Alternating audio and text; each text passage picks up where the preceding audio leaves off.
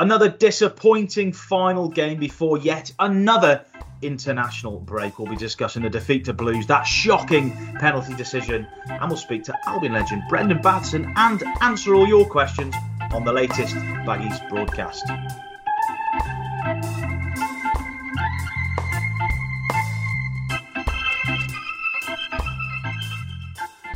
Hello, Albion fans, and welcome back to the latest episode of the Baggies broadcast here at the Express and Star. My name is Johnny Drury, and as always, I am joined by the E16's Albion correspondent, Mr. Lewis Cox. Coxie, how are you? Have you missed me?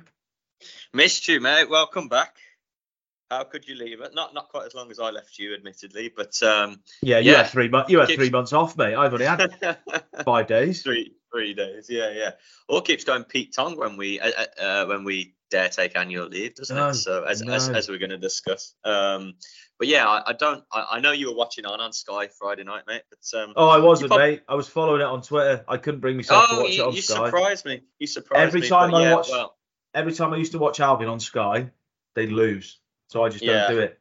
I'm not there. Well, I think I'd rather have been where you were than in Small Heath that night, mate. So yeah, but I managed to cope on my own, just about. We got through, and now, I could rant for this whole podcast about international breaks. Honestly, I can't. Not just in this role, not just selfishly with this role and not having presses and games. I just can't stand them, really, especially when it's qualifiers. Does anyone muster any entertainment from an England qualifier that they're going to win and then top their qualification group with maximum points? And then you throw the Nations League stuff in there as well. My God, it's tedious. But yeah, not a fan. And especially not a fan when it's a nightmare of a result heading into it to stew on for a fortnight. Yeah, not a fan either. Get used to it. There's another one in November, which we won't get you too down about. 3 months. Three months to start the season. 3 months. But just to soften that blow, Baggies fans, we've got an extra long probably it'll end up being Baggies broadcast. We've got a 20-minute interview with Brendan Batson about his new autobiography. I sat down with him and journalist and writer Chris Letkowski, who's been writing that book with him. So we'll discuss how that came about. We'll bring you that halfway through the podcast. We've got all your questions to answer. But we're going to start with Blues. Well, we'll start with what Coxie was mentioning there. Lewis went on his 3-month honeymoon and Albion could only draw games. And then he comes back, Albion win 2 on the bank. So I go on holiday and Albion get beat. So we did have a tweet from someone saying your sort of holiday allowance is banned now until the end of the season. But Coxie, it was a defeat at St Andrews. There's a lot of different talking points to go over, but we've got to start in one place. Now, I was just having a beer at this time where I was scrolling through Twitter. It said, penalty Blues. And then all the videos started coming through on social media about how horrifically, horribly, awfully bad the penalty decision for Birmingham was. Just talk to me about, when it happened, the build-up. I've seen a few tweets saying, people were gobsmacked in the press box or in the ground. Just recall Friday night and that first half shocker from the referee. Yeah, it was strange. I think I've tweeted once or twice. It was, and told a few people actually. I'm trying to forget about it. I am actually. I'm trying to forget about it and get over. Got to talk about it, mate. This is therapy. We've got to talk about it. I'm struggling. Yeah, I just qualify this by saying I really dislike talking about referees, and VAR chats are awful, and I find it all very tedious. It's a hard job. It's the hardest job out there. So I don't like just hammering them, and I find I'd rather talk about footy and not referees. But it was just the weirdest and strangest and worst penalty call I've ever seen live in my years watching football, doing this job. I just when it happened, I just saw it coming together. I saw maybe 2 legs from Kipper, which I think is obviously why it's been given in the end. But I just thought like everyone, is that a corner or a goal kick? Both sets of players were arguing over whether it was a goal kick, whether it was a corner. Same with the fans in the stands. The Blue Noses wanted a corner. Obviously, Albion thought it was a goal kick. And straight away, I looked at the ref out of interest. And straight away, he pointed to the spot. No second thought. He wasn't messing around with that decision. And so I clocked immediately that he'd given a pen.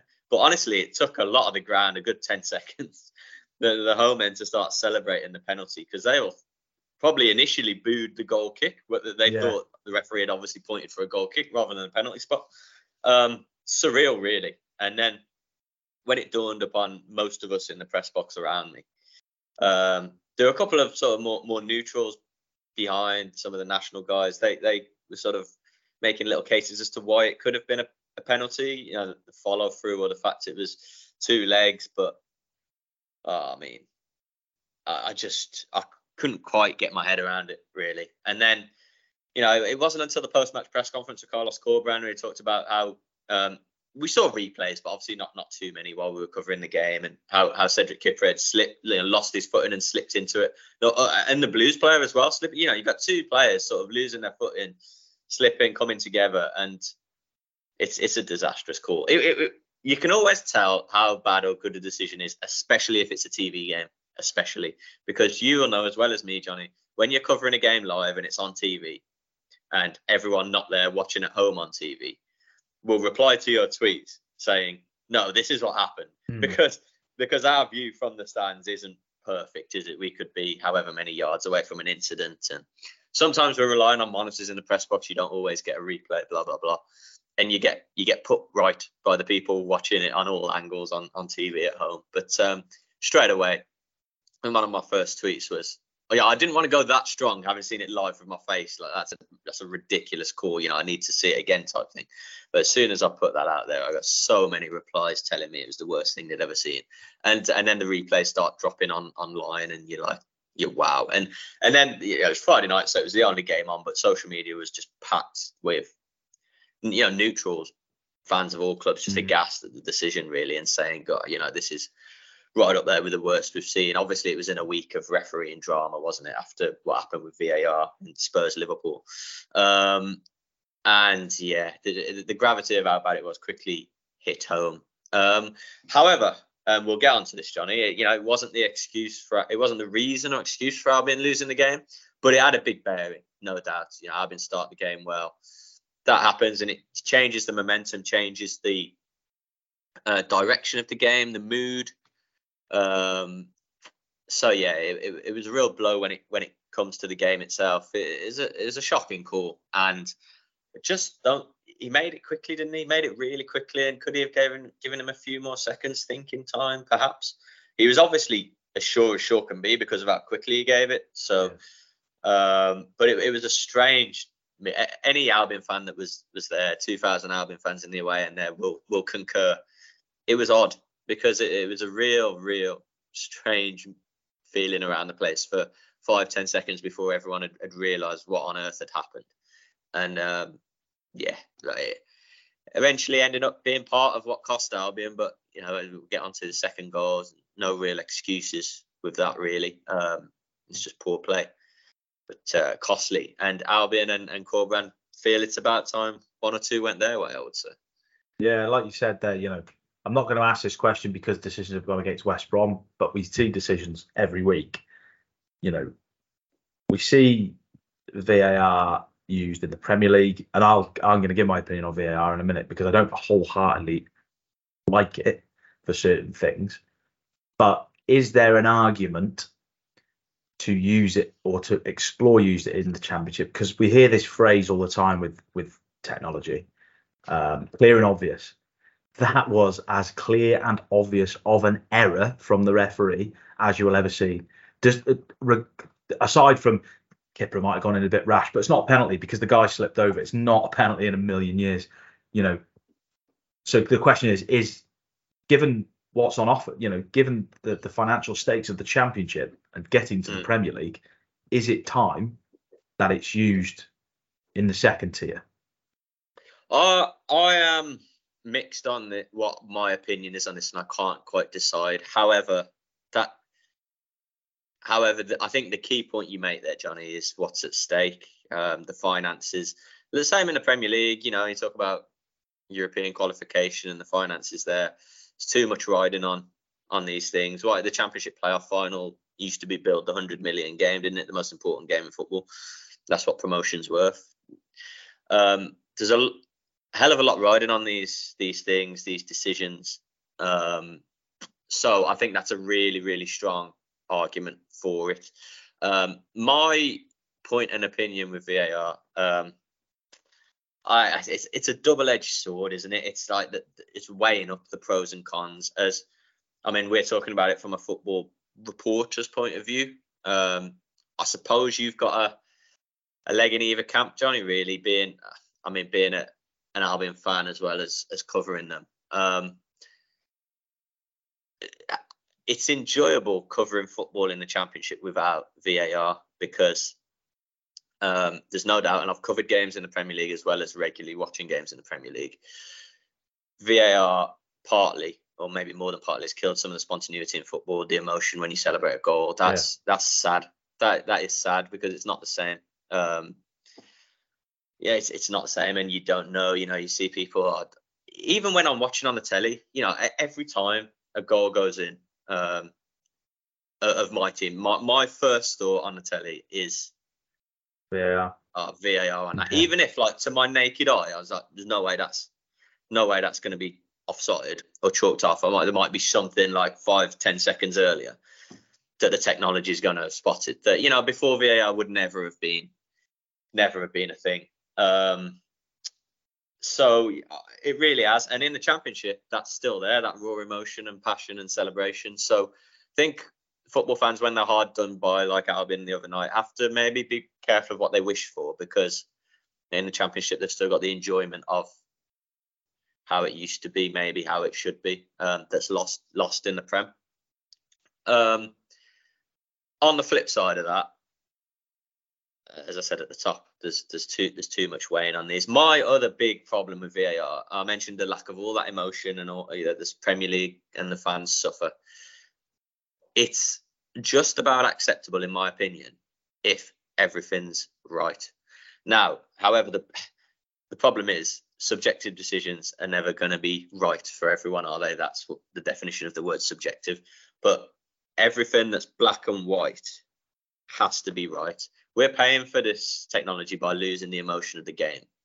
Everything has to be right. Otherwise, just bin it off, in my opinion.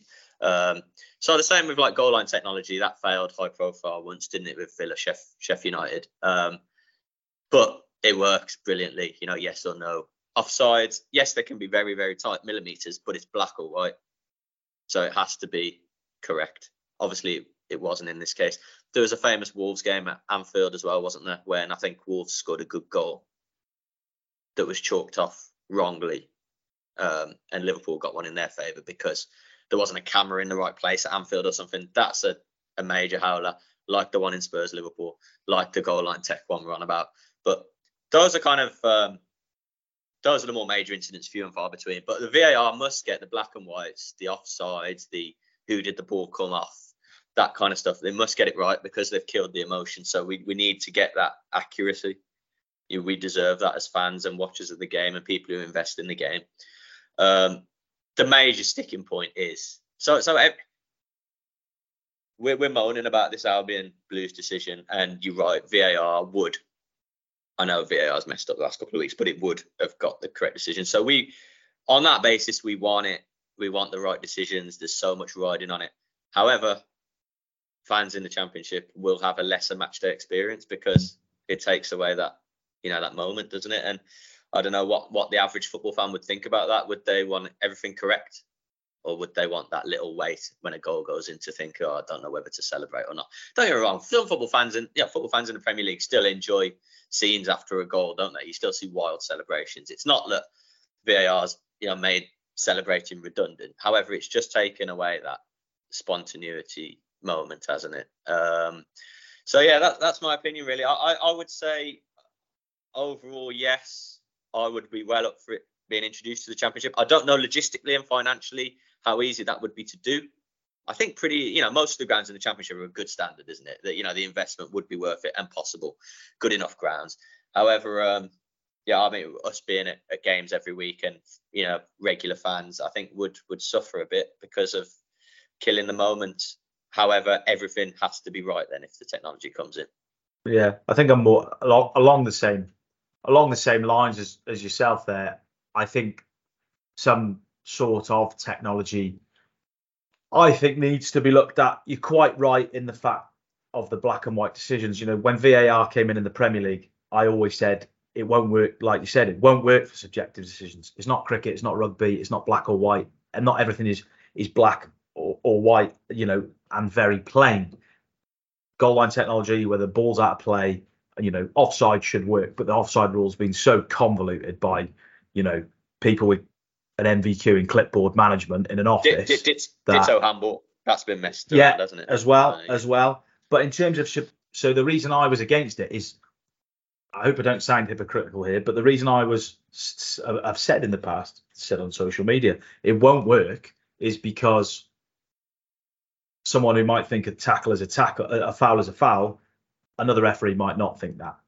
So that's not a clear and obvious error. But in terms of Friday's incident, where it is so clear, if that referee has a little monitor on the side of the pitch and goes over and looks at it and goes, it's nowhere near a penalty. The angle I'm looking at it at doesn't show the actual incident in its full capacity. He would change that. So whether the powers that be need to look at that and think, do we need to just put a monitor on the side of the pitch if there's something that's a little bit, the referee's not overly convinced about it. Like you said there, you give the decision straight away. But if it had waited 2 or 3 seconds and look, all these players are appealing for a penalty or a corner kick, or a goal kick, you know, that common sense should be planted in the referee's head to think, maybe it's not a penalty, maybe I need to go and have a look at it. So in terms of that side of things, you know, this argument isn't a pointless argument, but I don't think it will happen. You said there, financially and logistically. Financially, it won't. I don't think it'll happen in the Championship. No, I disagree. I think eventually it will come in a few years. Potentially, but I think it should, like you say, purely around the financial side of it. You know, West Brom's situation is a little bit, well, not unique at the moment because there are other clubs going through financial struggles, and those financial struggles haven't been brought on by anything, you know, other than, you know, well, there are little bits, but the owner is the main, you know, one who carries the can for that. But say West Brom are 3rd or 7th going into the last game of the season, and the reason they've missed out is because of, you know, it's not, like you said there, the penalty wasn't given. You know, it wasn't the referee's fault that no one got within 10 yards of Dion Sanderson when he planted a header in the top corner. You know, but the complexion of the game changes. And, you know, given the riches that are on offer to get to the Premier League, I think it should be explored. Whether it's implemented, you know, I don't know. But I think it should be explored. But I'm sure there's fans now going, stop talking about VAR because it's not in the Championship, but I think it's a valid point to look at, given the fact that Albion have not just been on the end of the Birmingham one. You know, we had the Josh Madger one, which has ruled him out for, you know, 2-3 months. And there's been, you know, Carlos Corberán, we'll talk about his reaction, but there has been other instances, you know, where he has sort of referenced this. Just pick you up on something within your bit there, mate. Sorry to extend the debate, but I think it's quite interesting. You know, I think I've heard others say this as well. You know, this phrase "clear and obvious." I think that's a problem as well, because the very phrase itself is subjective. Yeah. Clear and obvious. Yeah, no, I agree. Some people thought that was a foul and a foul. So, yeah, it's not clear and obvious. Yeah. I suppose it could be if you're applying the letter of the law as they should be to it, then they can decide if it is a clear and obvious. But there is scope to say, well, the words clear and obvious are subjective. But on the flip side of this, we talked about this. I think we talked about it in the press room after Sheffield Wednesday, or before, because they were the tellies were on in the press room and they were talking about the Liverpool Tottenham one. And this is just going to be the last point before we do actually go on and talk about other Albion stuff and actually Albion's display. I'm going to make another quick one as well, but carry on. Yeah. In the, you know, we have the review system in cricket. We have the review system in rugby. I don't think this is not actually but we have it more in tennis than rugby. You know, the time it takes VAR to make a decision now, you know, if the referees making the decision are the issue, you know, if there is a disputed issue, like, for example, everyone on the touchline, everyone on the pitch for Albion thought that wasn't a penalty decision.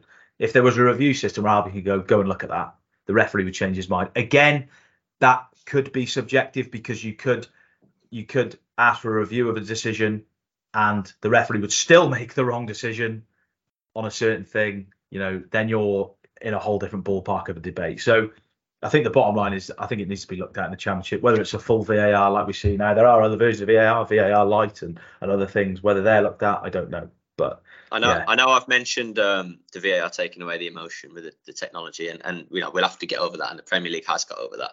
Yeah, there's also another point to be made here in that the technology works and the system works, but the people using it who are coming to the decisions are still, failing. And I said at the very top, I don't want to hammer or batter referees on this because I find it tedious, but I think, there's some validity there. People using the technology, the system in place. I've heard a lot of people say it's too matey, pally on VAR, the way they talk to each other. And we heard the audio from that Spurs game. It was like carnage, wasn't it? 10 people talking at once. All of that, I think, could be improved on, I would say. If we're going to accept the technology, let's make the people using it become capable of using it more fluidly and to better effect.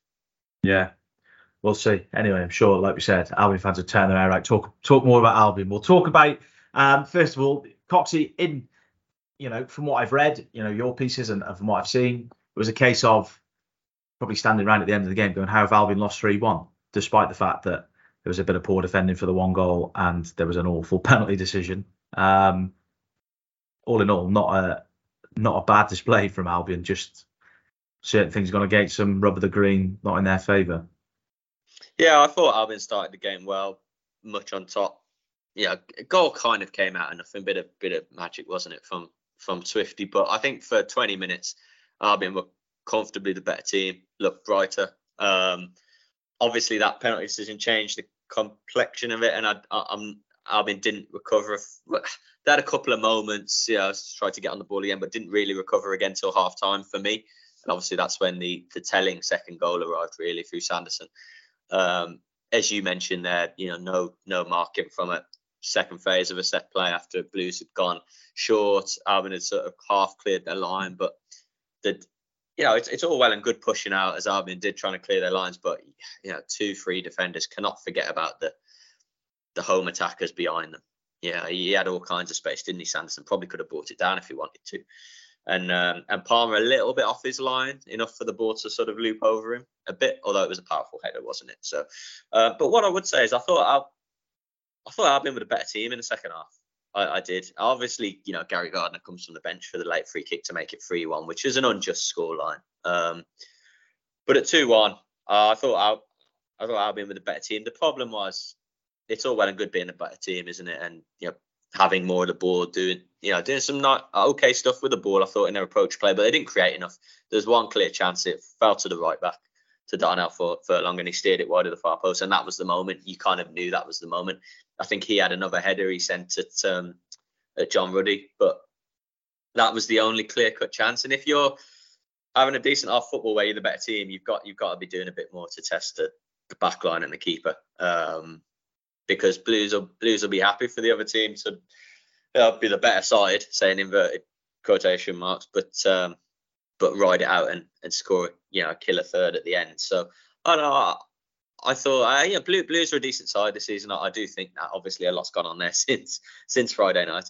But I thought with the football, and there was a few neutrals around me in the press box actually that were quite taken with how well Albion were knocking around and playing it. Actually, I thought it looked, certainly until obviously Swift, we'll get onto it, but hobbled off, and that was a massive blow, wasn't it? But I thought it played some nice football. I don't know how many would agree with that, but the problem was in the very final moment, wasn't it? The final third looked a little bit toothless, but I'm not going to go too over on that because Albion have scored goals this season. However, attackers are dropping like flies at the moment, aren't they? And the treatment room's getting a little too busy. Yeah, lace your boots up, Coxie. Lace your boots up. I've seen you score a penalty at the Hawthorns before. Mate, I get a nosebleed when I enter the final third. Don't worry about that. On Swift, we'll discuss the injury and that long growing injury list at the moment. In a second. But John Swift, 6 goals in 6 games. They're going to look at this. 6 goals in 6 shots. I was reading the other day, which is his finish on Friday was absolutely marvellous. And he's by far and away Albion's best player this season so far. What I'm going to ask you, Coxie, is it's all caveated by whether Albion get taken over, etc. But we know that they're the vultures were circling in the summer. The vultures will probably circle in January if the club is not in different hands. As much as we like to see John Swift scoring goals and Albion players doing well, there are individuals that are playing well for Albion at the moment, but the main example is Swift. Does it elevate him, put him in the shop window more? The fact that he is at the moment probably one of the most informed players in the Championship. I would say so. If Albion's ownership situation isn't resolved by then, and time's ticking, isn't it? What are we, mid-October more or less? So what's that? 2 months away, 2.5 months away from the window. I would say so. It's a bit of a double-edged sword, isn't it? You want players playing well, getting you towards the right end of the table where you need to be, but it's going to advertise your talent, and it's going to need your talent playing well. So there was interest in Swift in the summer. Reported on it. It came quite late. Some of the approaches and offers came quite late, and just something to listeners will be listening to this on a Wednesday, but we've actually got some interesting quotes from John Swift to come in the next day or two that we picked up from him before his injury. Actually, well worth a read. I won't give anything more away than that.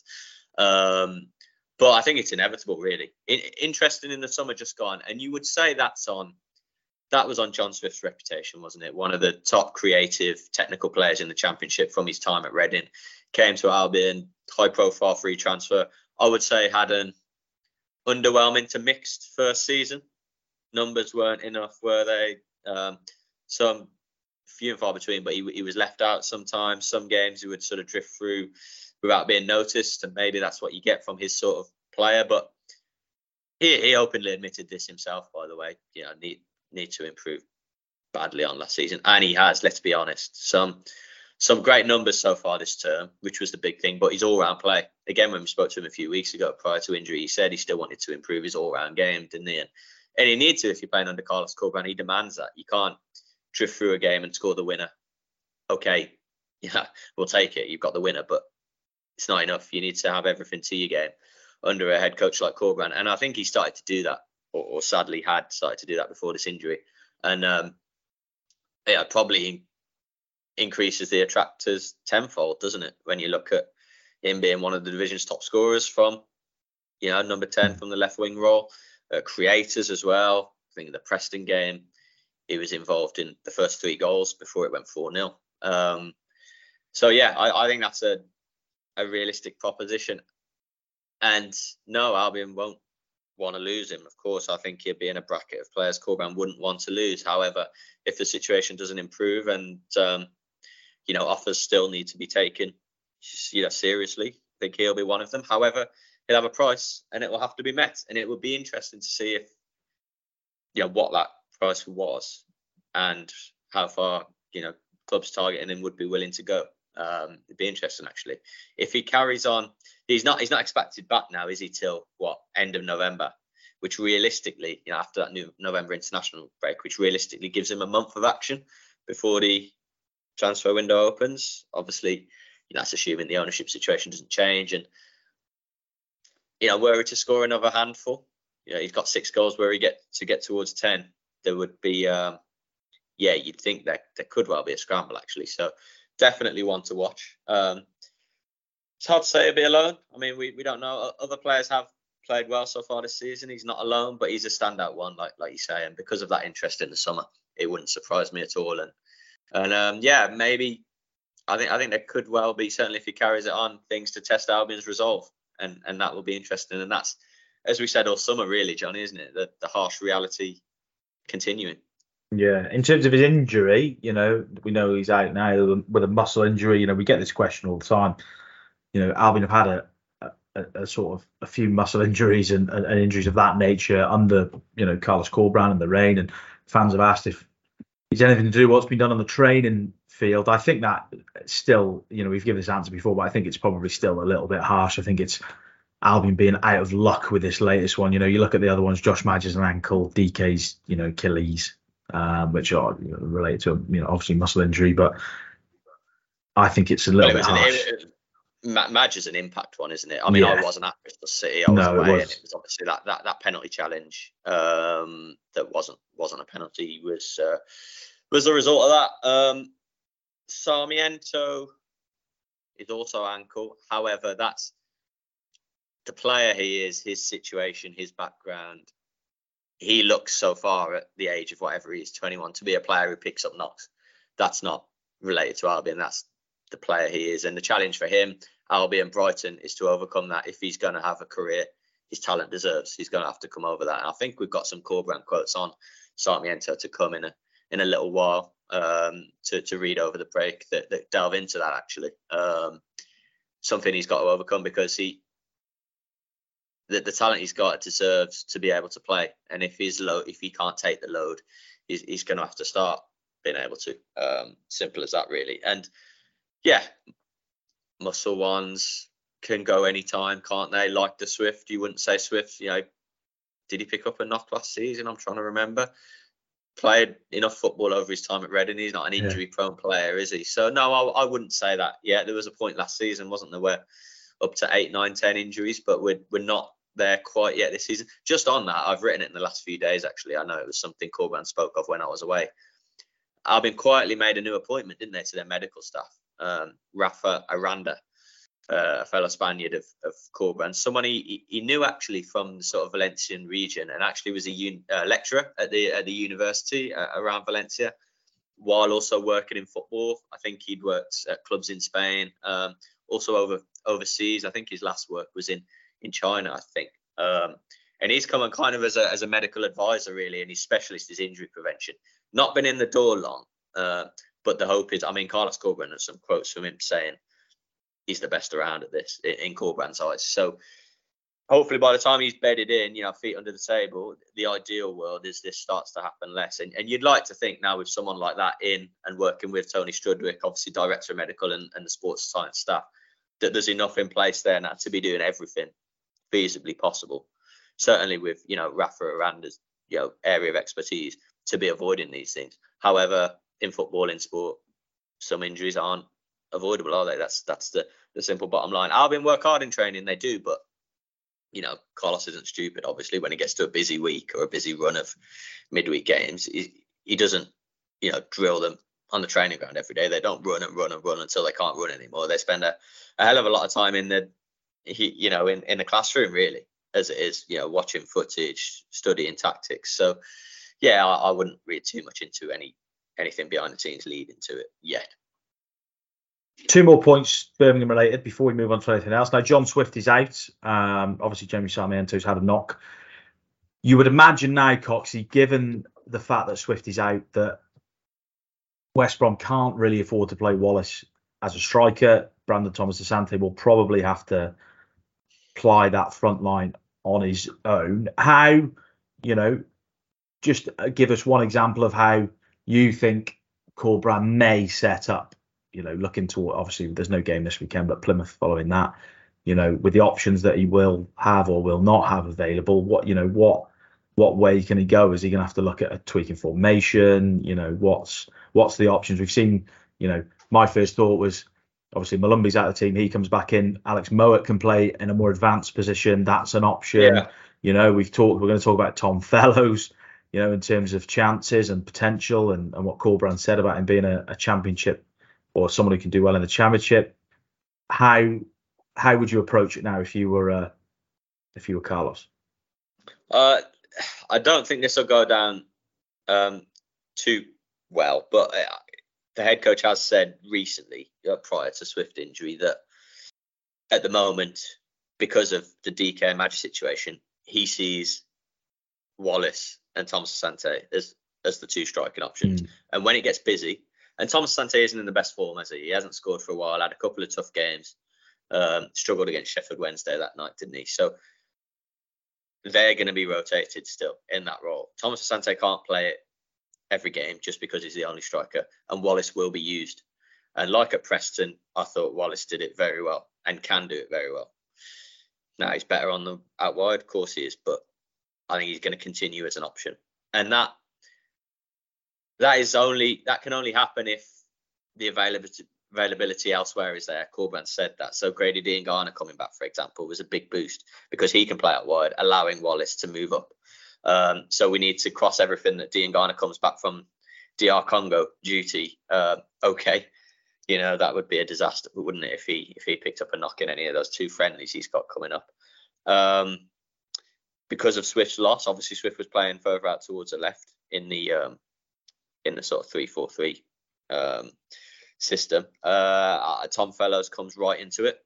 I know we get onto him, but I thought he was good at Blues, as I've written, as the head coach has said. I think he becomes a good option now. Good in pre-season, good at Blues. Corbrand's quotes were quite strong, weren't they, at St Andrews after the game? Basically said, think he's going to be someone that West Brom fans are going to see a hell of a lot more of now because of the situation, and also said, think he's going to become a very good championship player. Now, I don't think he'd say that on a whim. Look, whether we get to Plymouth the first game back, isn't it? Whether we get there and Fellows is in the starting 11, I'm not saying that for definite. It could well be Thomas Asante leading the line, flanked by Wallace and Diangana. That's the more likely thing, isn't it? But it's a Saturday, Tuesday, back to back. So we could well see Fellows starting either of those, maybe on the Tuesday, just to allow, as I say, Thomas Asante, Wallace rotation, Wallace going up front, perhaps.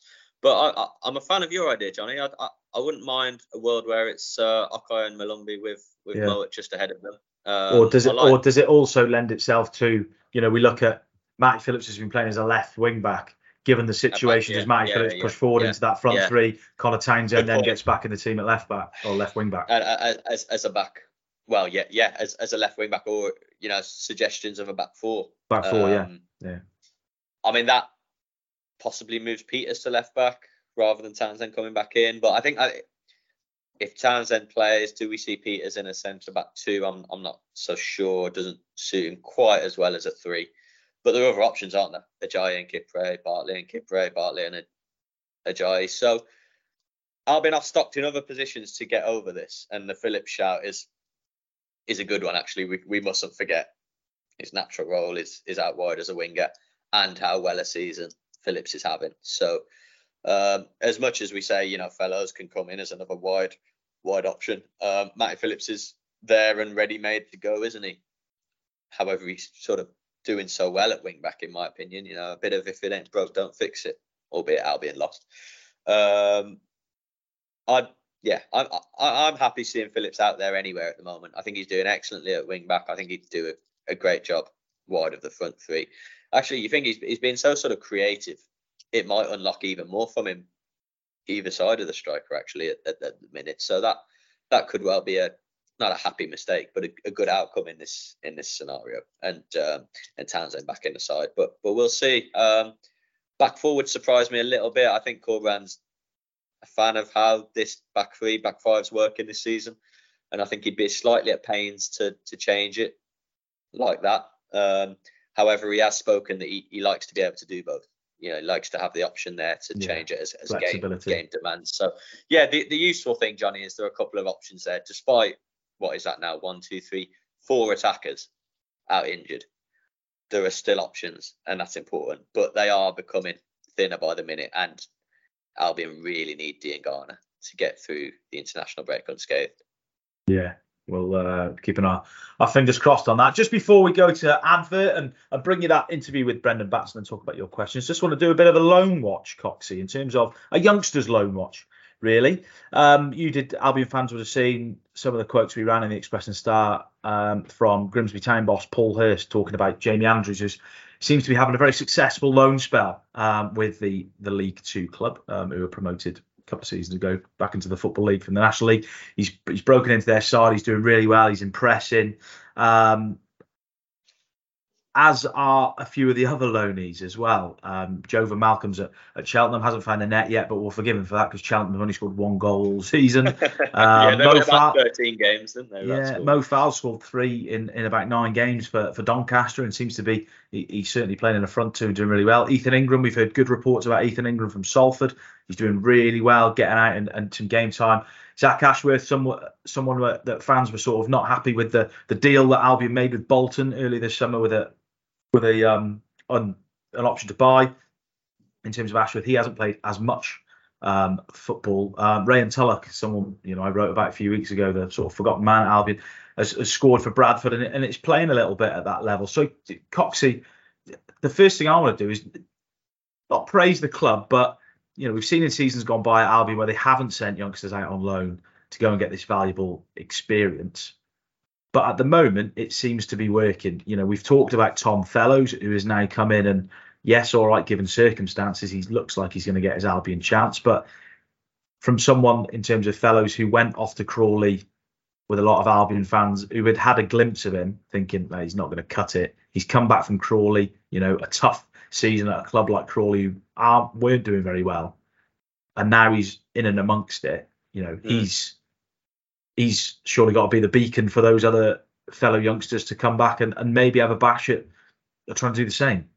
Yeah, absolutely. Well, I think of the crop you've just all mentioned there of that age, Fellows and Caleb Taylor appear to be at the... And Taylor, yeah, of course, Taylor, yeah. I mean, Carlos Corberan spoke about quite recently to me, I think, how, Fellows and Taylor were the ones decided to stay at the club, to stay around it, to boost the numbers.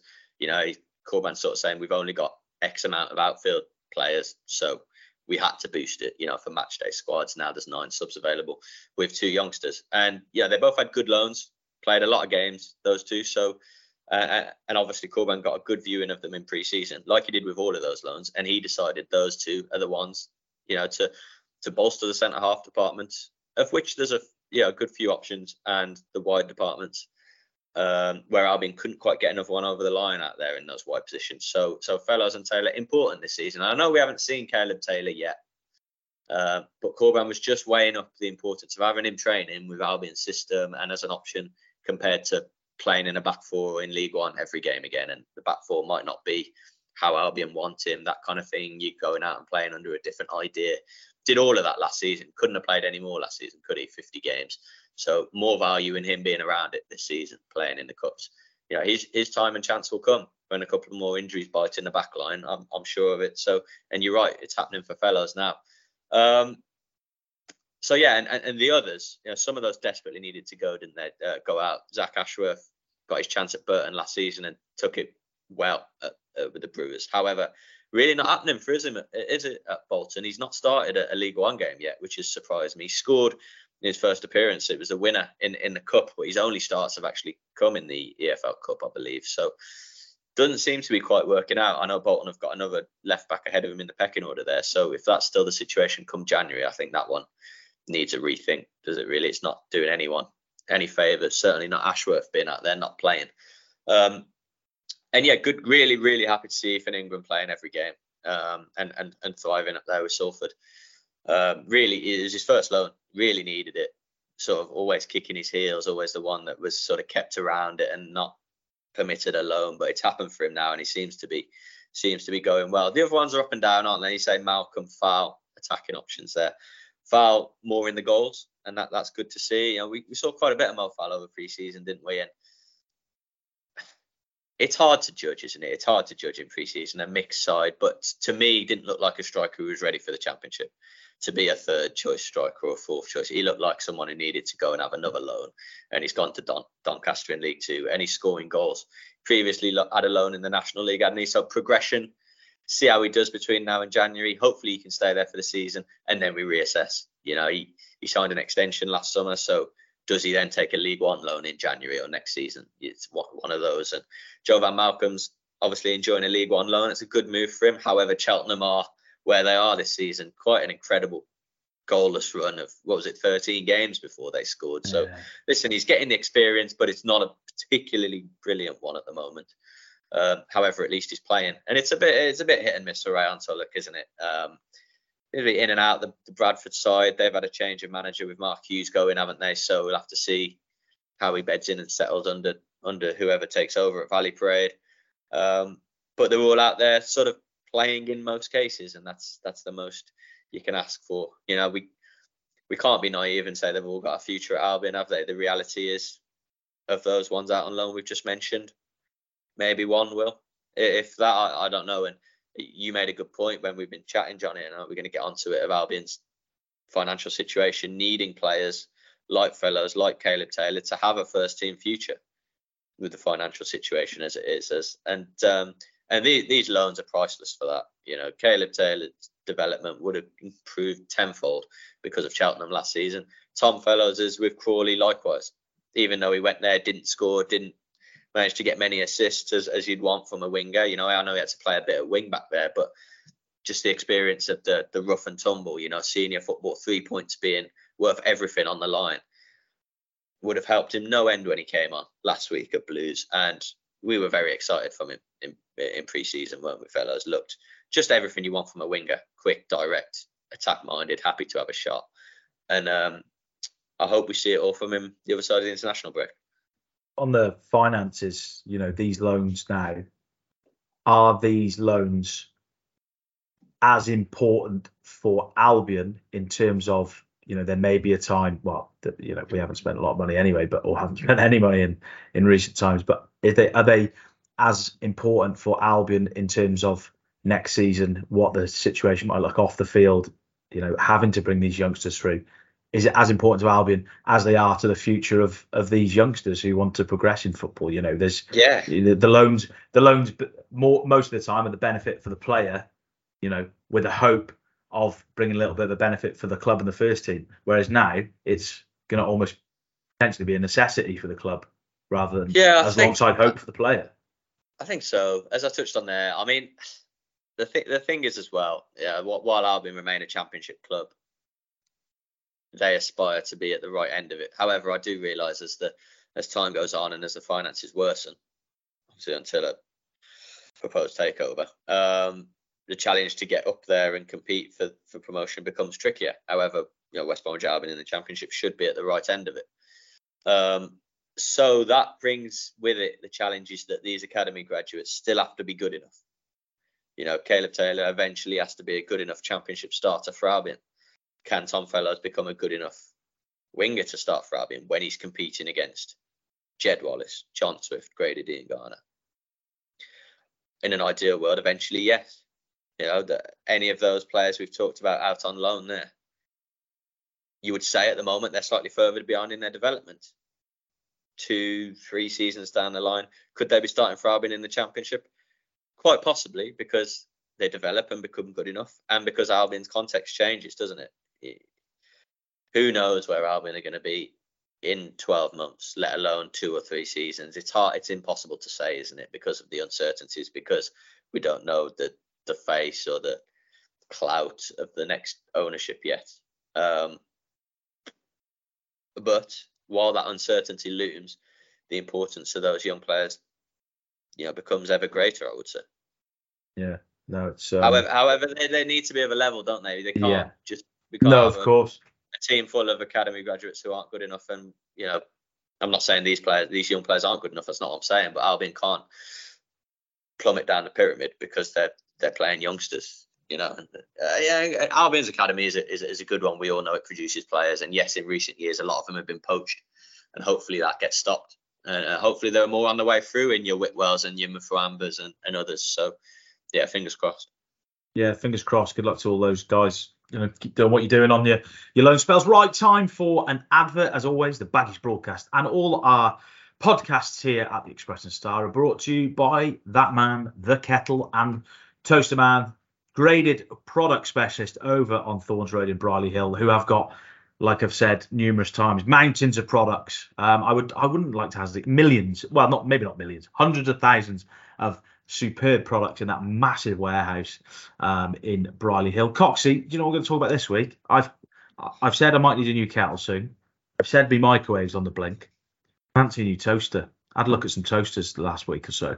There is a beauty of a toaster. Not only is it this dome-shaped toaster. Yeah, this is how boring my life gets now. I love talking about appliances. But there's a toaster. The funky appliance company. That should draw you in straight away. I've got a Chrome Funky 4-slice toaster for just £35. So if you love a bit of toast, or if you want any products, kitchen products, they've got everything there: cookware, kitchenware, you name it, cleaning stuff. Some great products down there: Beldray, Hoover, Hotpoint, Kenwood, Morphy, Richards, Salter, much more. You name it, they've probably got it down in that warehouse in Thorns Road in Briley Hill. So if you want to have a look at what they've got on offer, pick yourself up a little bit of a great deal. Head to kettleandtoasterman.co.uk, or they, as we said, they're on Thorns Road in Briley Hill.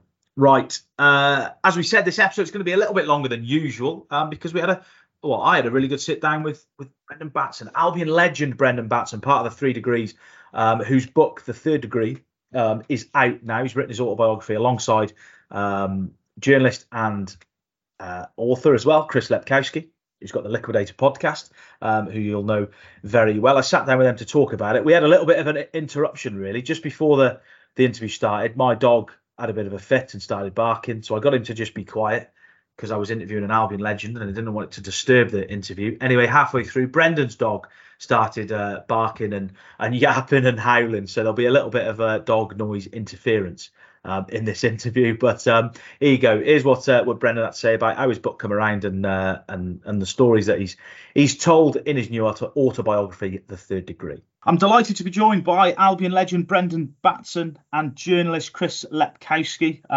who has wrote Brendan's new autobiography. So it's great to have them with us today on the Baggies broadcast. Brendan, I'll come to you first, as it's the book's all about yourself. I just want to go back, really. Sort of, when did the idea of an autobiography first sort of service? I know as a former player, it's probably one of the first port of calls for a lot of players when they finish playing. But how did it come around for yourself? Yeah, good morning, Johnny. Thank you for having me on. Well, it started some time ago, really. My kids kept on asking me, am I going to do a book? Cyril, bless him, when he bought out his book, he said to me not long afterwards, I should bring out my own book because I've got a slightly different story to tell. And really, I suppose going back, my sister-in-law in Grenada, I'm from Grenada, my sister-in-law's there, she decided to do a book on her dad, my father-in-law, who passed away, bless him, at 97. And when I read his story, I realized I didn't know enough about him until I read the book. So I put all that together, and my kids and my grandkids kept on pestering, saying, why don't you just make a record? So really, I suppose it's really a record for my kids, my grandkids, and my family more than anything else. And thankfully, Chris decided to help me out with it. And because I did try and draft it myself and I was hopeless. So I thought I'd better employ somebody who knows what they're doing. So that's why I got Chris to do it for me. Good stuff, Chris. I imagine that was, knowing, following your work, knowing you're an avid baggie, that must have been pretty sort of bit of a proud moment, really, to help write the book for a bona fide Albion legend. Yeah, absolutely. I'd had 2 books previously, and somebody once told me that writing a book is a little bit like running a marathon. Once you've done that first marathon, you want to do another one, and you want to keep going. And I felt that after the last book that I wanted to do something different. And I actually know Brendan, and I've known Brendan for a long time, and we were sort of brought together by a mutual friend who suggested, or mutual friend from the former Players Association, Jeff Snape, and Brendan and I met. We thought it'd be a good way, a good idea to do something, and I have to say, yes, it was a privilege, it was an honour. And it really helps that Brendan had a wonderful and varied life to talk about, really. And, it was a great project to be involved in. Yeah, Brendan, you mentioned there about, I suppose a lot of Albion fans will buy the book to hear about, Cyril Regis, Laurie Cunningham, that fantastic team you were part of, and all your footballing memories. But you referenced there sort of your family in Grenada. Is there a large chunk of the book which is about that and about your life and about sort of your origins and sort of where you come from? Yeah, it is about me starting off. Obviously, I'm born in Grenada, my family are Trinidadians. Then coming over to England, my mum making a bold decision. Football finding me, really, because I'd never seen football until I came to England. I was 9 years old, never seen, heard about football, but never seen it. So it really is my journey. And fortunately for me, I've mentioned several times that football found me in a way. And it's given me the life I've had. I'm forever grateful for that. And to this day, I'm still involved in sports, and particularly a football side of it.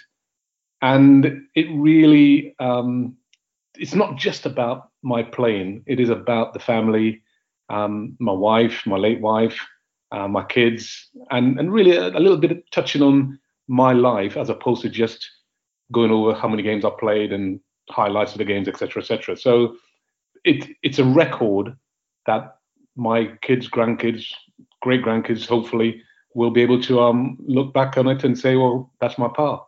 Yeah, it was. Just give us a sense of the timeline. So you come up with that idea. How long from your first meeting with Chris to when you had that hard copy in your hand? How long do these journeys take? Sort of question for both of you, really. I think Chris will probably be more accurate than me, because in between, from the time I met, I can't even tell you when it was when we first started talking about it. I was in the UK.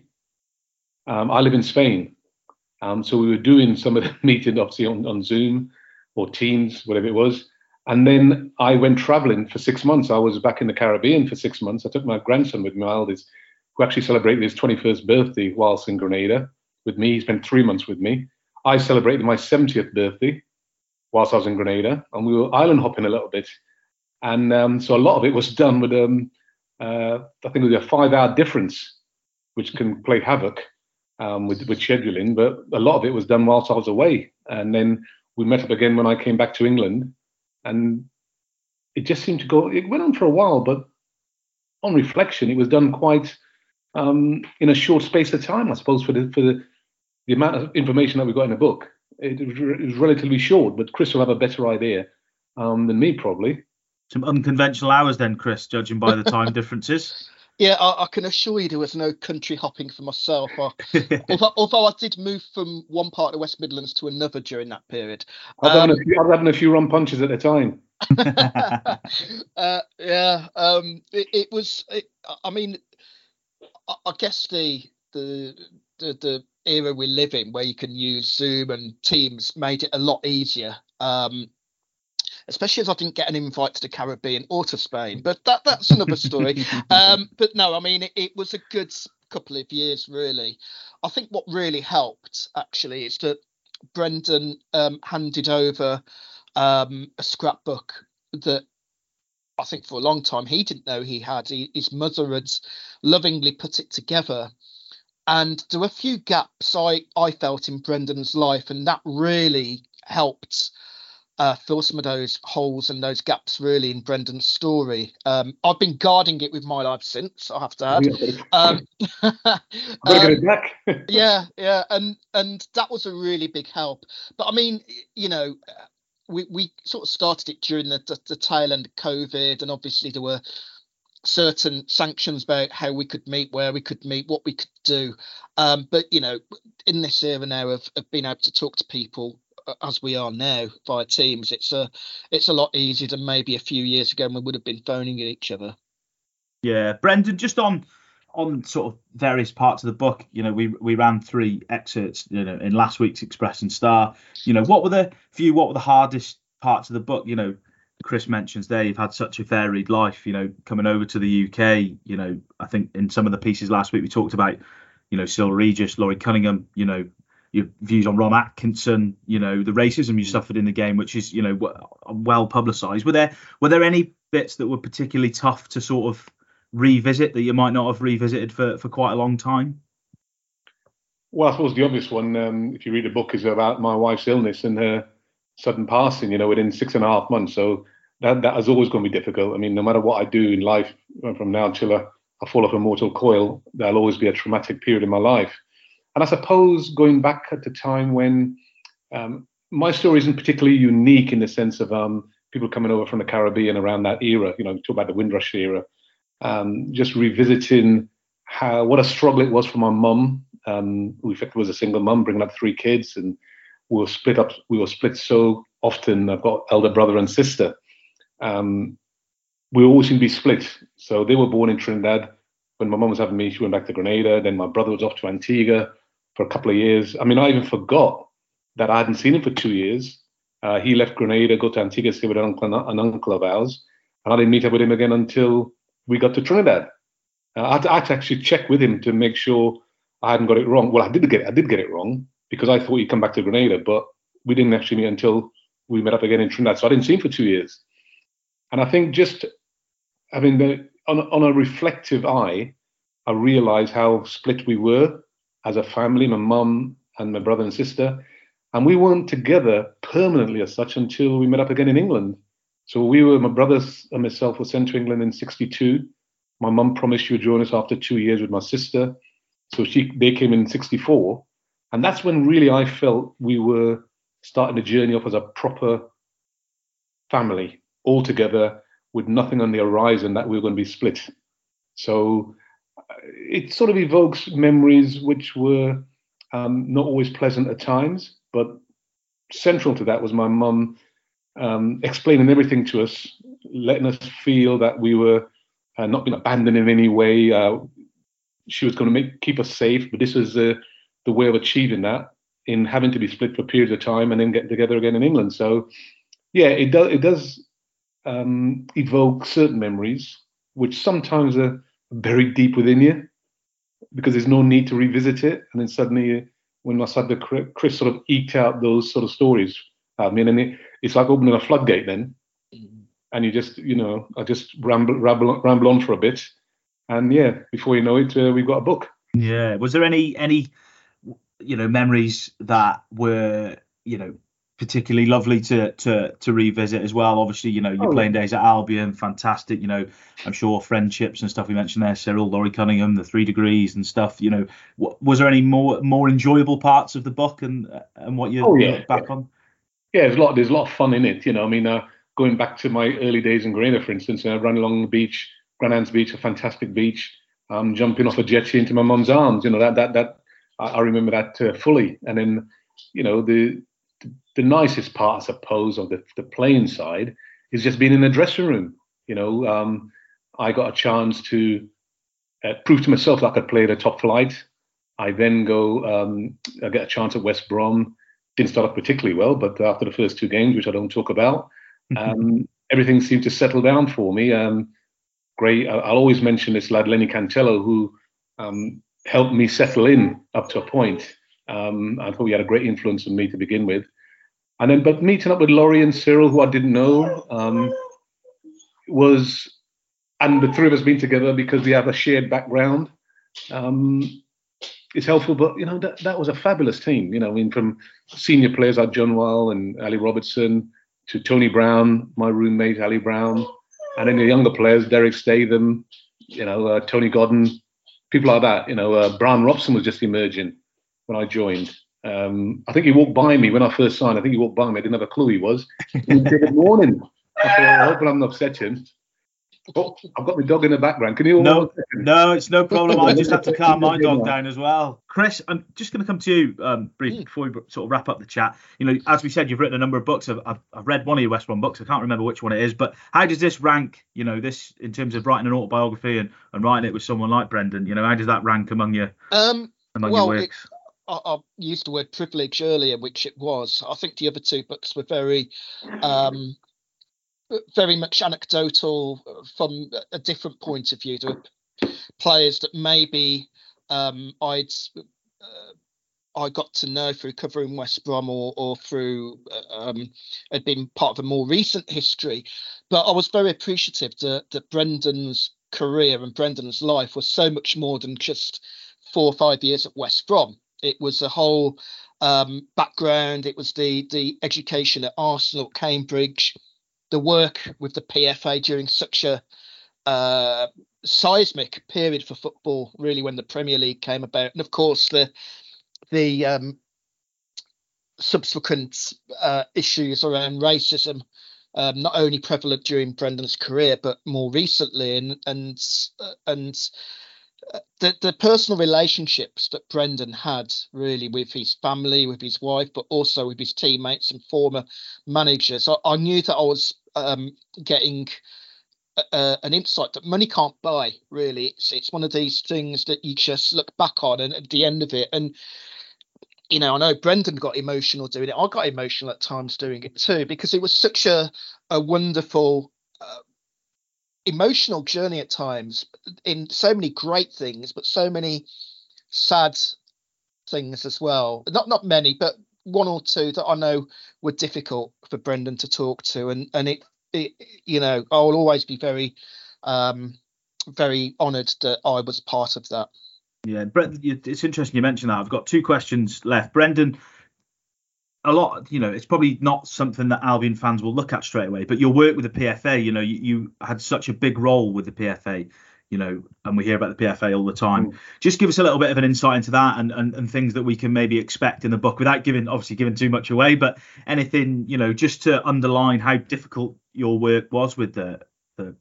Well, I think as Chris mentioned, the changes within the game that occurred started in the mid-'80s, really, with the change in the regulations of the Football League as it was then, with all the 92 clubs, and then the waiting, receiving a third of the gate, and then the league, the big clubs railing against that because the smaller clubs were always blocking the big clubs for change. So that started in the mid-'80s, and of course we had the advent of the Premier League in '92, the threat against the PFA and receiving funds on behalf of its members. We went to a strike ballot, and the Electoral Reform Society said it was the biggest return in terms of a ballot, and a 90% plus in favour of a strike. We didn't go on strike, but that was a threat. So there's a lot of those changes. And then we had the anti-racism campaign, which was a long time coming in a way. In '93, bearing in mind black players were coming to the fore from the late 60s, early 70s. So there's a lot going on in the PFA at the time. And it's a great organisation, oldest sporting union in the world. At the time, working with Gordon Taylor was a fantastic, very exciting, dealing with the players, making sure that the players are looked after, not just current players, but former players. So there's a lot. And I had 18 years, and it was a fantastic period in my life. And having to retire, I was only 31 when I had to retire. It came a bit earlier than I hoped it would. But then to be able to find something which still kept me heavily involved in the game, dealing with players, dealing with clubs. I mean, having to deal with club chairman, that's another book on its own.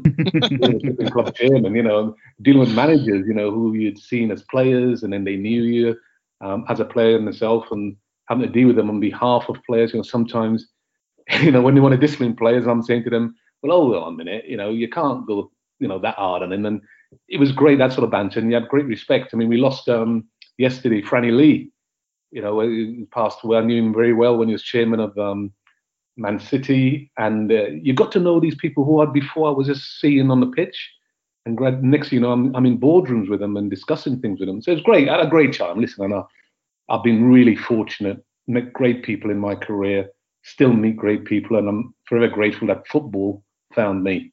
Yeah. We could sit here and talk all day about all the stories in the book, but then there'd be no point in anyone buying the book because we tell all the stories. So, just one final question, really, just a bit of a broad one. What's your main takeaway from it, Brendan? When you look at that book now in front of you and you see that the work that you've done with Chris and talking and reliving all these stories, what gives you the biggest buzz? What gives you makes you happy looking at that book? What's your main takeaway from it, really? Well, I think I'm really, again, you look back on it, you don't think about it too much when you're in the throes of it, but I look back on it, and just to have that prefix, professional footballer, I look at how a decision made by my mum for when I was 9 years old. I mean, I don't know how long she was planning it, but to send her two boys away, her two youngest children, away to England for 2 years, there's no flipping Zoom and Teams, and we all know about that, but not seeing it. So I remember having to write on these airmail letters, to write a letter once a month to my mum because I was going to see for 2 years. But she made a decision, a very bold decision, that resulted in me having a career in sport, in football. And for her to have thought of there's a better opportunity for us out there and to make that decision on her own and fulfill it is fantastic. So I get a real buzz at times when I think, I made it in the game from a background really where I had nobody around me to sort of guide me or anything like that. But I was lucky enough picked up by Arsenal, and they guided me through to a professional career. So it's a very competitive. The world of professional sport is very attritional, and to actually have made it in some capacity as a professional footballer, I'm really sort of proud of that, but also very grateful that I was given the opportunity. There we go. Fantastic to hear from Brendan Batson and the work he's done and what will be included in that. But you can get your hands on copies online and on social media. But we will actually have a few signed copies to give out on the Baggies broadcast in the coming weeks, and hopefully be able to announce the details of that little mini competition on next week's episode. Right, Coxie, time to question you. We've got some burning questions in from the Albion fans. A lot of them will have been answered. I think a couple of them are on the injury to John Swift, which has now been covered. He's going to be out till after the next, not this international break, the next one. So I'm going to go with a question from Andy Poole. This is a really good question, actually. Was driving around for work. Both Derby and Coventry have roads named after legendary players like Jimmy Hill and Brian Clough Way. Why haven't WBA done something similar? We could even start with a name for the East Stand.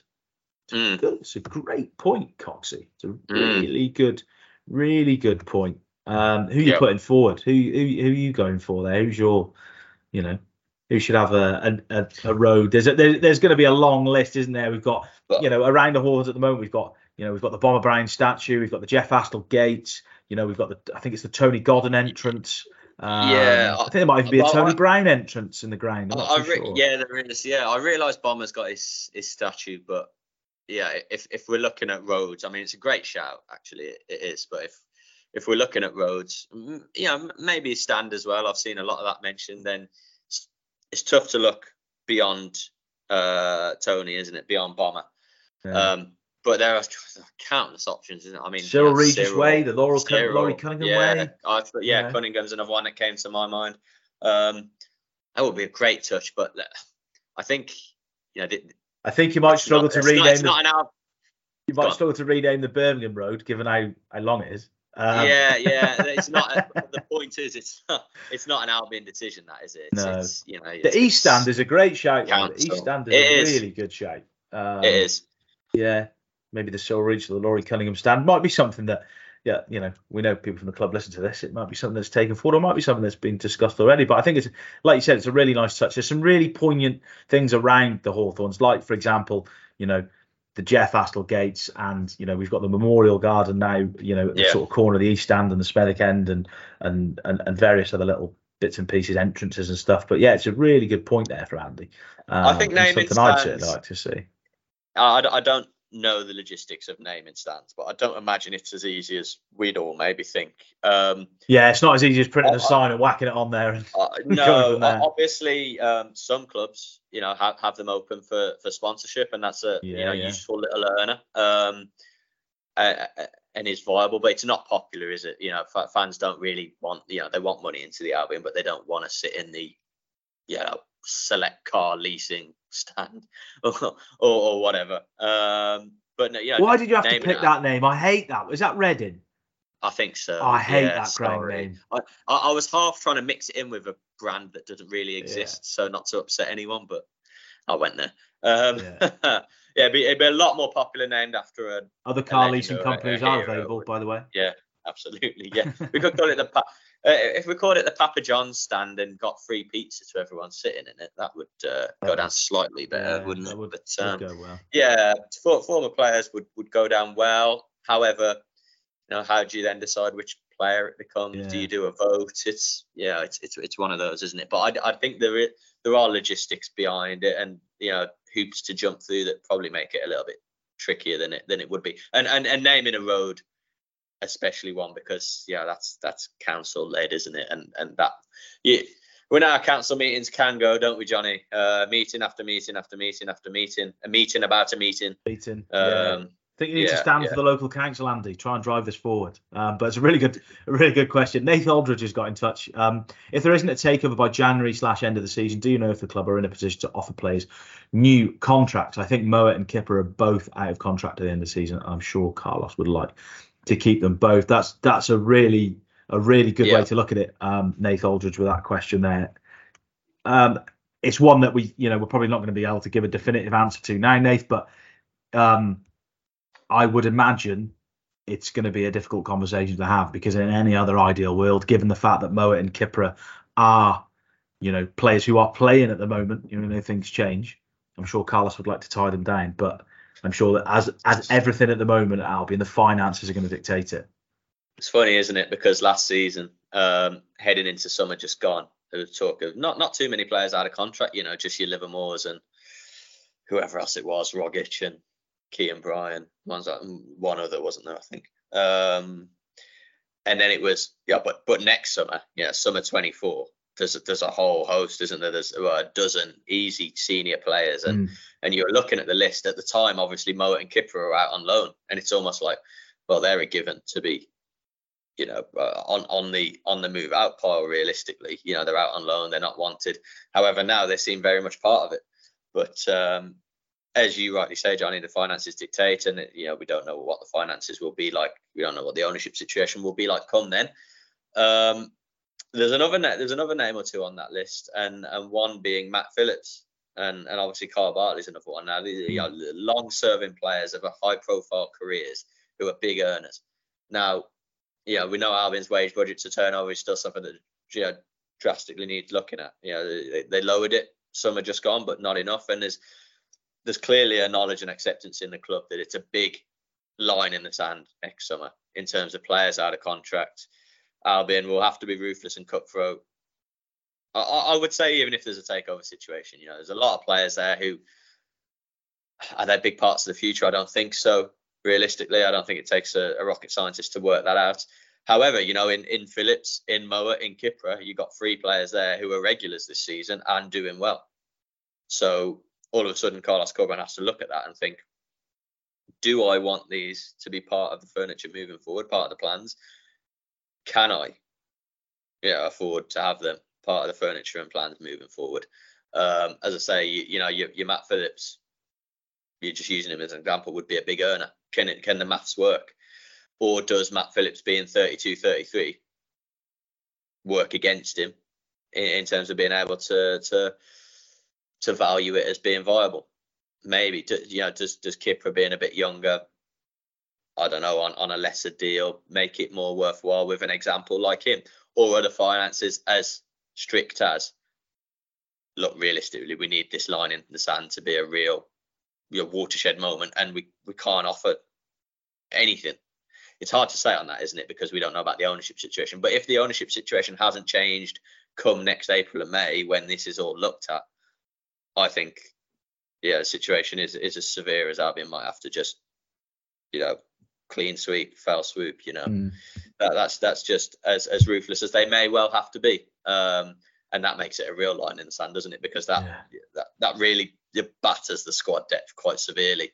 So listen, it might be a situation where it doesn't, as I say, Kipra, Mowat, Phillips are and continue to be key players, and Albion can make something happen with maybe not all of those, maybe one, maybe two, we'll see. But there's a lot of players in that out of contract list who are squad players who will be let go because Albion can't avoid doing otherwise. Yeah, a couple of different questions now. Jess Ackroyd, one of our regular listeners, slightly off topic, but what do you think about what's gone down at Blues? We all want a new owner, but it's not great when they fire a good manager to bring in someone they've just heard of. Yeah, it's we'd probably like the owner, but not their thinking probably at the moment. Yeah, Jess, I didn't think that post-match press conference would be a John Eustace farewell. Don't get me wrong, I'm not as au fait of all the coughs and splutters going on at Blues, obviously, than the headline stuff. We don't cover them as other outlets might, but wow, I mean, yeah, I know, radical new owners, that might want the glitz and the glamour, but it just helped Blues into the playoff positions, hadn't he? Eustace with that. From where they look where they were, look where they were. It's ridiculous. I know they've been on a handful of winless run before that, but to be honest, Cox, it's almost like probably in the summer the fact that Corberan took Albion from the bottom of the table to the edge of the playoffs. It's just like Albion turning around in the summer and going, we're gonna get Frank Lampard in or something like that. You know what I mean? Yeah, it stinks of ending in tears, doesn't it? And that's not against Rooney, whose record isn't doesn't smack of being brilliant, does it? Obviously, there's a reason why they've gone for Wayne Rooney, and it's because he's Wayne Rooney. And it's not to say it might not work. He might be able to keep Albion going along the same level that Eustace has, but I think it's a horrific decision, frankly, and one that could well come back to bite them. Yeah, Tonky Towers, something different. How do you guys cope with 3 games per week schedule, especially if there's press conferences, many miles of return travel, writing copy, pods, and X or Twitter, as we all to cope with. I'll let you lead on that one, Johnny. I know we both have slightly different roles when it comes to all that stuff, but yeah. Yeah, it's probably it's an interesting question if you want to hear the answer. But yeah, so we've had a couple of 3-game weeks now. Well, you had I had a 2-game week last week, but we just go to like Bristol City, then we got Watford, and then I can't remember who it was on the Saturday. Millwall. It was Millwall, wasn't it? Millwall, I suppose that's an extreme example, though, isn't it, Johnny? Because I was off, but say for argument's sake, we were both working. Yeah, in terms of that, it makes it busier, but I suppose we're in. I hate saying we're in a privileged position because we work hard to get to where we are in our jobs, but we are quite lucky and quite fortunate. But yes, there's a lot of traveling around, and it does sort of knock around schedules. For example, you mentioned press conferences there. If Albion are playing on a Saturday, but then play again on a Tuesday, there might not be a press conference on that Monday, and it's sort of married into the Saturday one, which means you've got to sort of rush to come up with getting different lines and asking questions. And because post-match press conferences, as Coxie will explain, are very different to a relaxed pre-match press conference on a Friday or on a Monday before maybe a Wednesday or a Tuesday game. The miles of travel, it's sort of getting back late. I think Watford, I got home at 3 a.m, and then you're sort of back in work the next day. And what it does, it gives you less chance to sort of maybe bring you guys as Albion fans or fans of other clubs, because we do look at other clubs, other sort of articles and copy, and it does make it quite difficult. Pod wise, it makes it extremely difficult because it's when you have to sort of decide when to do a podcast. For example, if Albion had a game, so we're recording this on a Wednesday morning, if Albion had a game tonight, we've only got we don't record on a Sunday, we've only got a Monday or a Tuesday to record a podcast. By a Wednesday, a lot of that's out of date. So that was very much the case with Sheffield Wednesday last week, where we recorded a podcast on a Monday, but we had to not really talk about what was going to happen on the Tuesday night, because by Tuesday night that podcast was out of date, and I was away for a few days. So there are a few logistics, but it's a fantastic job, and we just sort of navigate around it, don't we? Navigate around that and your poor timekeeping, and we're almost there, aren't we, mate?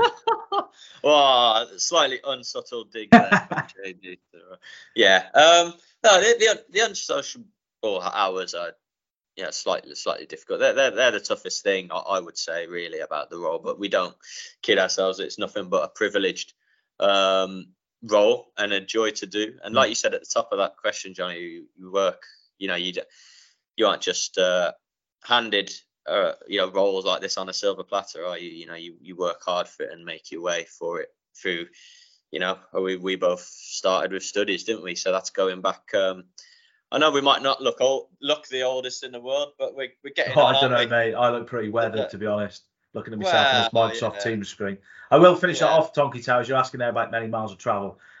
I returned from Albion at 1:30 in the morning, and then I had to get on a plane. Well, I had to get in a car to go to an airport to get on a plane at like 4 in the morning. So last Wednesday morning, because of Albion's midweek schedule, I was pretty knackered. But they won the game, so that's all about it. And another recent example I can give you, we talk about after with a midweek game, there not always being a pre-match press conference on a Monday, just to give Carlos a bit of a breather and things like that, to save the overkill. Managers aren't massive fans of speaking for the next game straight after the last one. So even after the best, a 4-0 win at Preston, best game of the season, best performance for a while, even after that, is Carlos Corberan interested in talking about Sheffield Wednesday that came on the Tuesday night? No. So that's tough from us logistically, isn't it? But we get by best we can. You learn how people work and adjust to that. So every manager's different, just as every person is. And it's there's no doubt our week change when another midweek match is thrown in there, and we have sort of schedules we loosely try and keep to, don't we, Johnny? With copy videos, podcasts, but we're lucky enough to be able to be pretty flexible, I would say. Yeah, I wish we could do more podcasts in person. Actually, I do.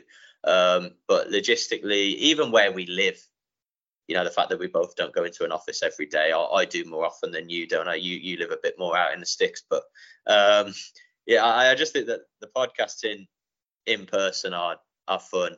and you get a bit more out from them rather than being behind a screen. Well, we do the best we can, but yeah, we'll have to. Hopefully, one day we can get a suitable location locked down. Modern world. Tonky Towers, thank you very much for your question. We'll stay on Carlos Corberán that you mentioned there, Coxie. Baggy Al, do we think there's a scenario where Carlos walks this season / enough is enough? Feel like the poor bloke is having it piled on at the moment. Lesser managers will have walked, and I worry he'll want more than just mid-table mediocrity if we aren't moving forward. All the noises you've had from Carlos regarding the off-field situation, Coxie, is that he's very well aware. He's got his eyes open, and to be fair, in amongst all the scenarios at the moment, he's doing a pretty good job at the moment, considering, what he's having thrown from him off the field and the fact that his injury list his attacking injury list is not looking fantastic. Yeah, I think I've said this before. I don't worry about that, to be honest. At this stage, no, I don't. Listen, Carlos is his own person. He's got his own family life. He's got a young child. He's got another child on the way. Busy man at home. You wouldn't know it from the workload he puts in, but it's a busy household in the Corberán household. But I don't see that. He's a fiercely ambitious young coach who always puts across what a fiercely privileged role he's in, and he cares deeply about being successful at Albion. He understands the club and its history and the weight of expectation. And yes, look, he's in charge in toughest period of the club's history, one of. But he knew that to a point when he took the job. He certainly went into the summer just gone with his eyes open, and he's kept abreast of the developments. So, hopefully, an ideal answer, he's looking forward to the time when things change and Albion, hopefully, touch wood, can become the force that they should be, with ideally him at the helm. I don't get any alternates to that. That he's annoyed with the situation more than I think it becomes more aghast at what's going on, or more fed up, or more. There's an argument with that, Coxie, around sort of. I get exactly what Baggy Al's saying, and it could be the case that if Albion are really struggling, does Carlos Corberán want that on his reputation? But on the flip side of it, if Carlos Corberán comes through this situation, and does fantastically well with Albion in extremely difficult circumstances, dare to dream, but takes them up this season, whether it's via the playoffs. Don't think it'll be automatically, given the two runaway guys at the top and how sort of convoluted that top 10 is. But if he does do that, his reputation would increase by getting Albion up anyway. If he does it in this scenario, it increases not tenfold, but it increases more. So there is that sort of more of an incentive there, if you get what I mean, Coxie. And that's a hypothetical answer, because that's probably not how Corberán would look at it. But that is a valid argument. Absolutely. And I think that was the case last season, wasn't it? The difference he made when he came in last October to the summer. I know it tailed off and they didn't quite get over the line, but his stock was high because of it. And yeah, I think that's bang on, Johnny. You can look at it both ways, can't you? So he's, and his name has been mentioned around Leeds and jobs, wasn't it, on the back of doing well in his first season with Albion. So yeah, he'll be aware of that, and he'll hope and think that while at the club, things behind the scenes can ideally improve. And the whole landscape changes, touch wood, with a takeover, doesn't it? Let's be clear, and that's what people are working towards. Yeah, we've got 3 questions yet. I'm gonna read one more out, and then we'll save the other 2 for next week, because this podcast is going to be bumper long as it already is. Nick Walker, with Grady being called up to the Congo squad, will we lose him for the African Cup of Nations? Now, this is something that will relate to Shemi Ajayi in terms of internationals, and Coxie, it looks like it might relate to Grady Diangana, should he make a DR Congo squad. Well, he's made it now, but given the tournament in January. Yeah, if Diangana's still at Albion after the January window, which, remains an if. He was a big talking point in the summer, wasn't he, of interest. And if he gets back from international duty and continues to play well, and Albion's financial situation, it remains an if. But he's likely to remain at the club, I suppose, at the time of we're currently speaking. And gets called up, yes, he will, because DR Congo have qualified for AFCON.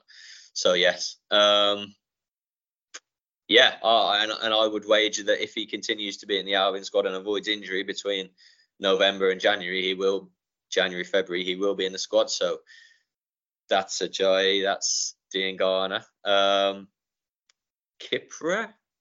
is not in the Ivory Coast squad at the moment, but were he called up? Ivory Coast are typically quite strong, aren't they? And has he been capped by the Ivory Coast, Cedric Kipra? I can't quite remember. I'm just having a look at that as we speak. No, he hasn't. He's played under 23s football for them. I didn't think he had. So yeah, it would take some phenomenal form for him to get a call. But listen, losing Ajayi and Dean Garner for a lot of Jan and Feb, certainly Feb is a blow, isn't it? And it's a good job there are centre half options, and it's a good job there are wide options. But any injuries around that point will make things difficult, won't they? So yeah, it's very much one to be aware of come the turn of the year. Yeah. Thank you very much for your questions, Baggies fans. We're almost out of time. Coxie, week off this week. The one thing that the international break does give, it gives you, as much as we love going to watch the Albion, it gives you Saturday off. Anything nice planned with your weekend? Nice planned. Yeah, we're hitting the road. Heading across the border, Johnny. Might pass you en route to Wales to taking the settings for a couple of nights. I'm working Sunday, which is fine. But yeah, nice bit of sea and sand and Welsh countryside for me, mate. Thank you. Nice, mate. Yourself? Nice, mate. You working Saturday? I'm going to be the absolute superb clash that is going to be Walsall against Gillingham on Saturday. Taking in a bit of League Two action. No rest for me, Coxie. But can't keep out of the Black Country, can you, mate? Can't keep me away from EFL football. Baggies fans, I hope you've enjoyed that bumper episode as we approach yet, as we said, another international break. We've got another one in November, so we're bringing you hopefully another big bumper episode. But I hope you have a great weekend. If it's a non-league game you might be taking in, going down the pub, or maybe a bit of shopping with the other half. Maybe head down to the Kettle and Toaster Man, see what you can get down there. Treat your other half too. We never know. But we'll be back next week. We'll be looking at Plymouth and beyond. But until next time, from me and Coxie, boing boing. Boing boing.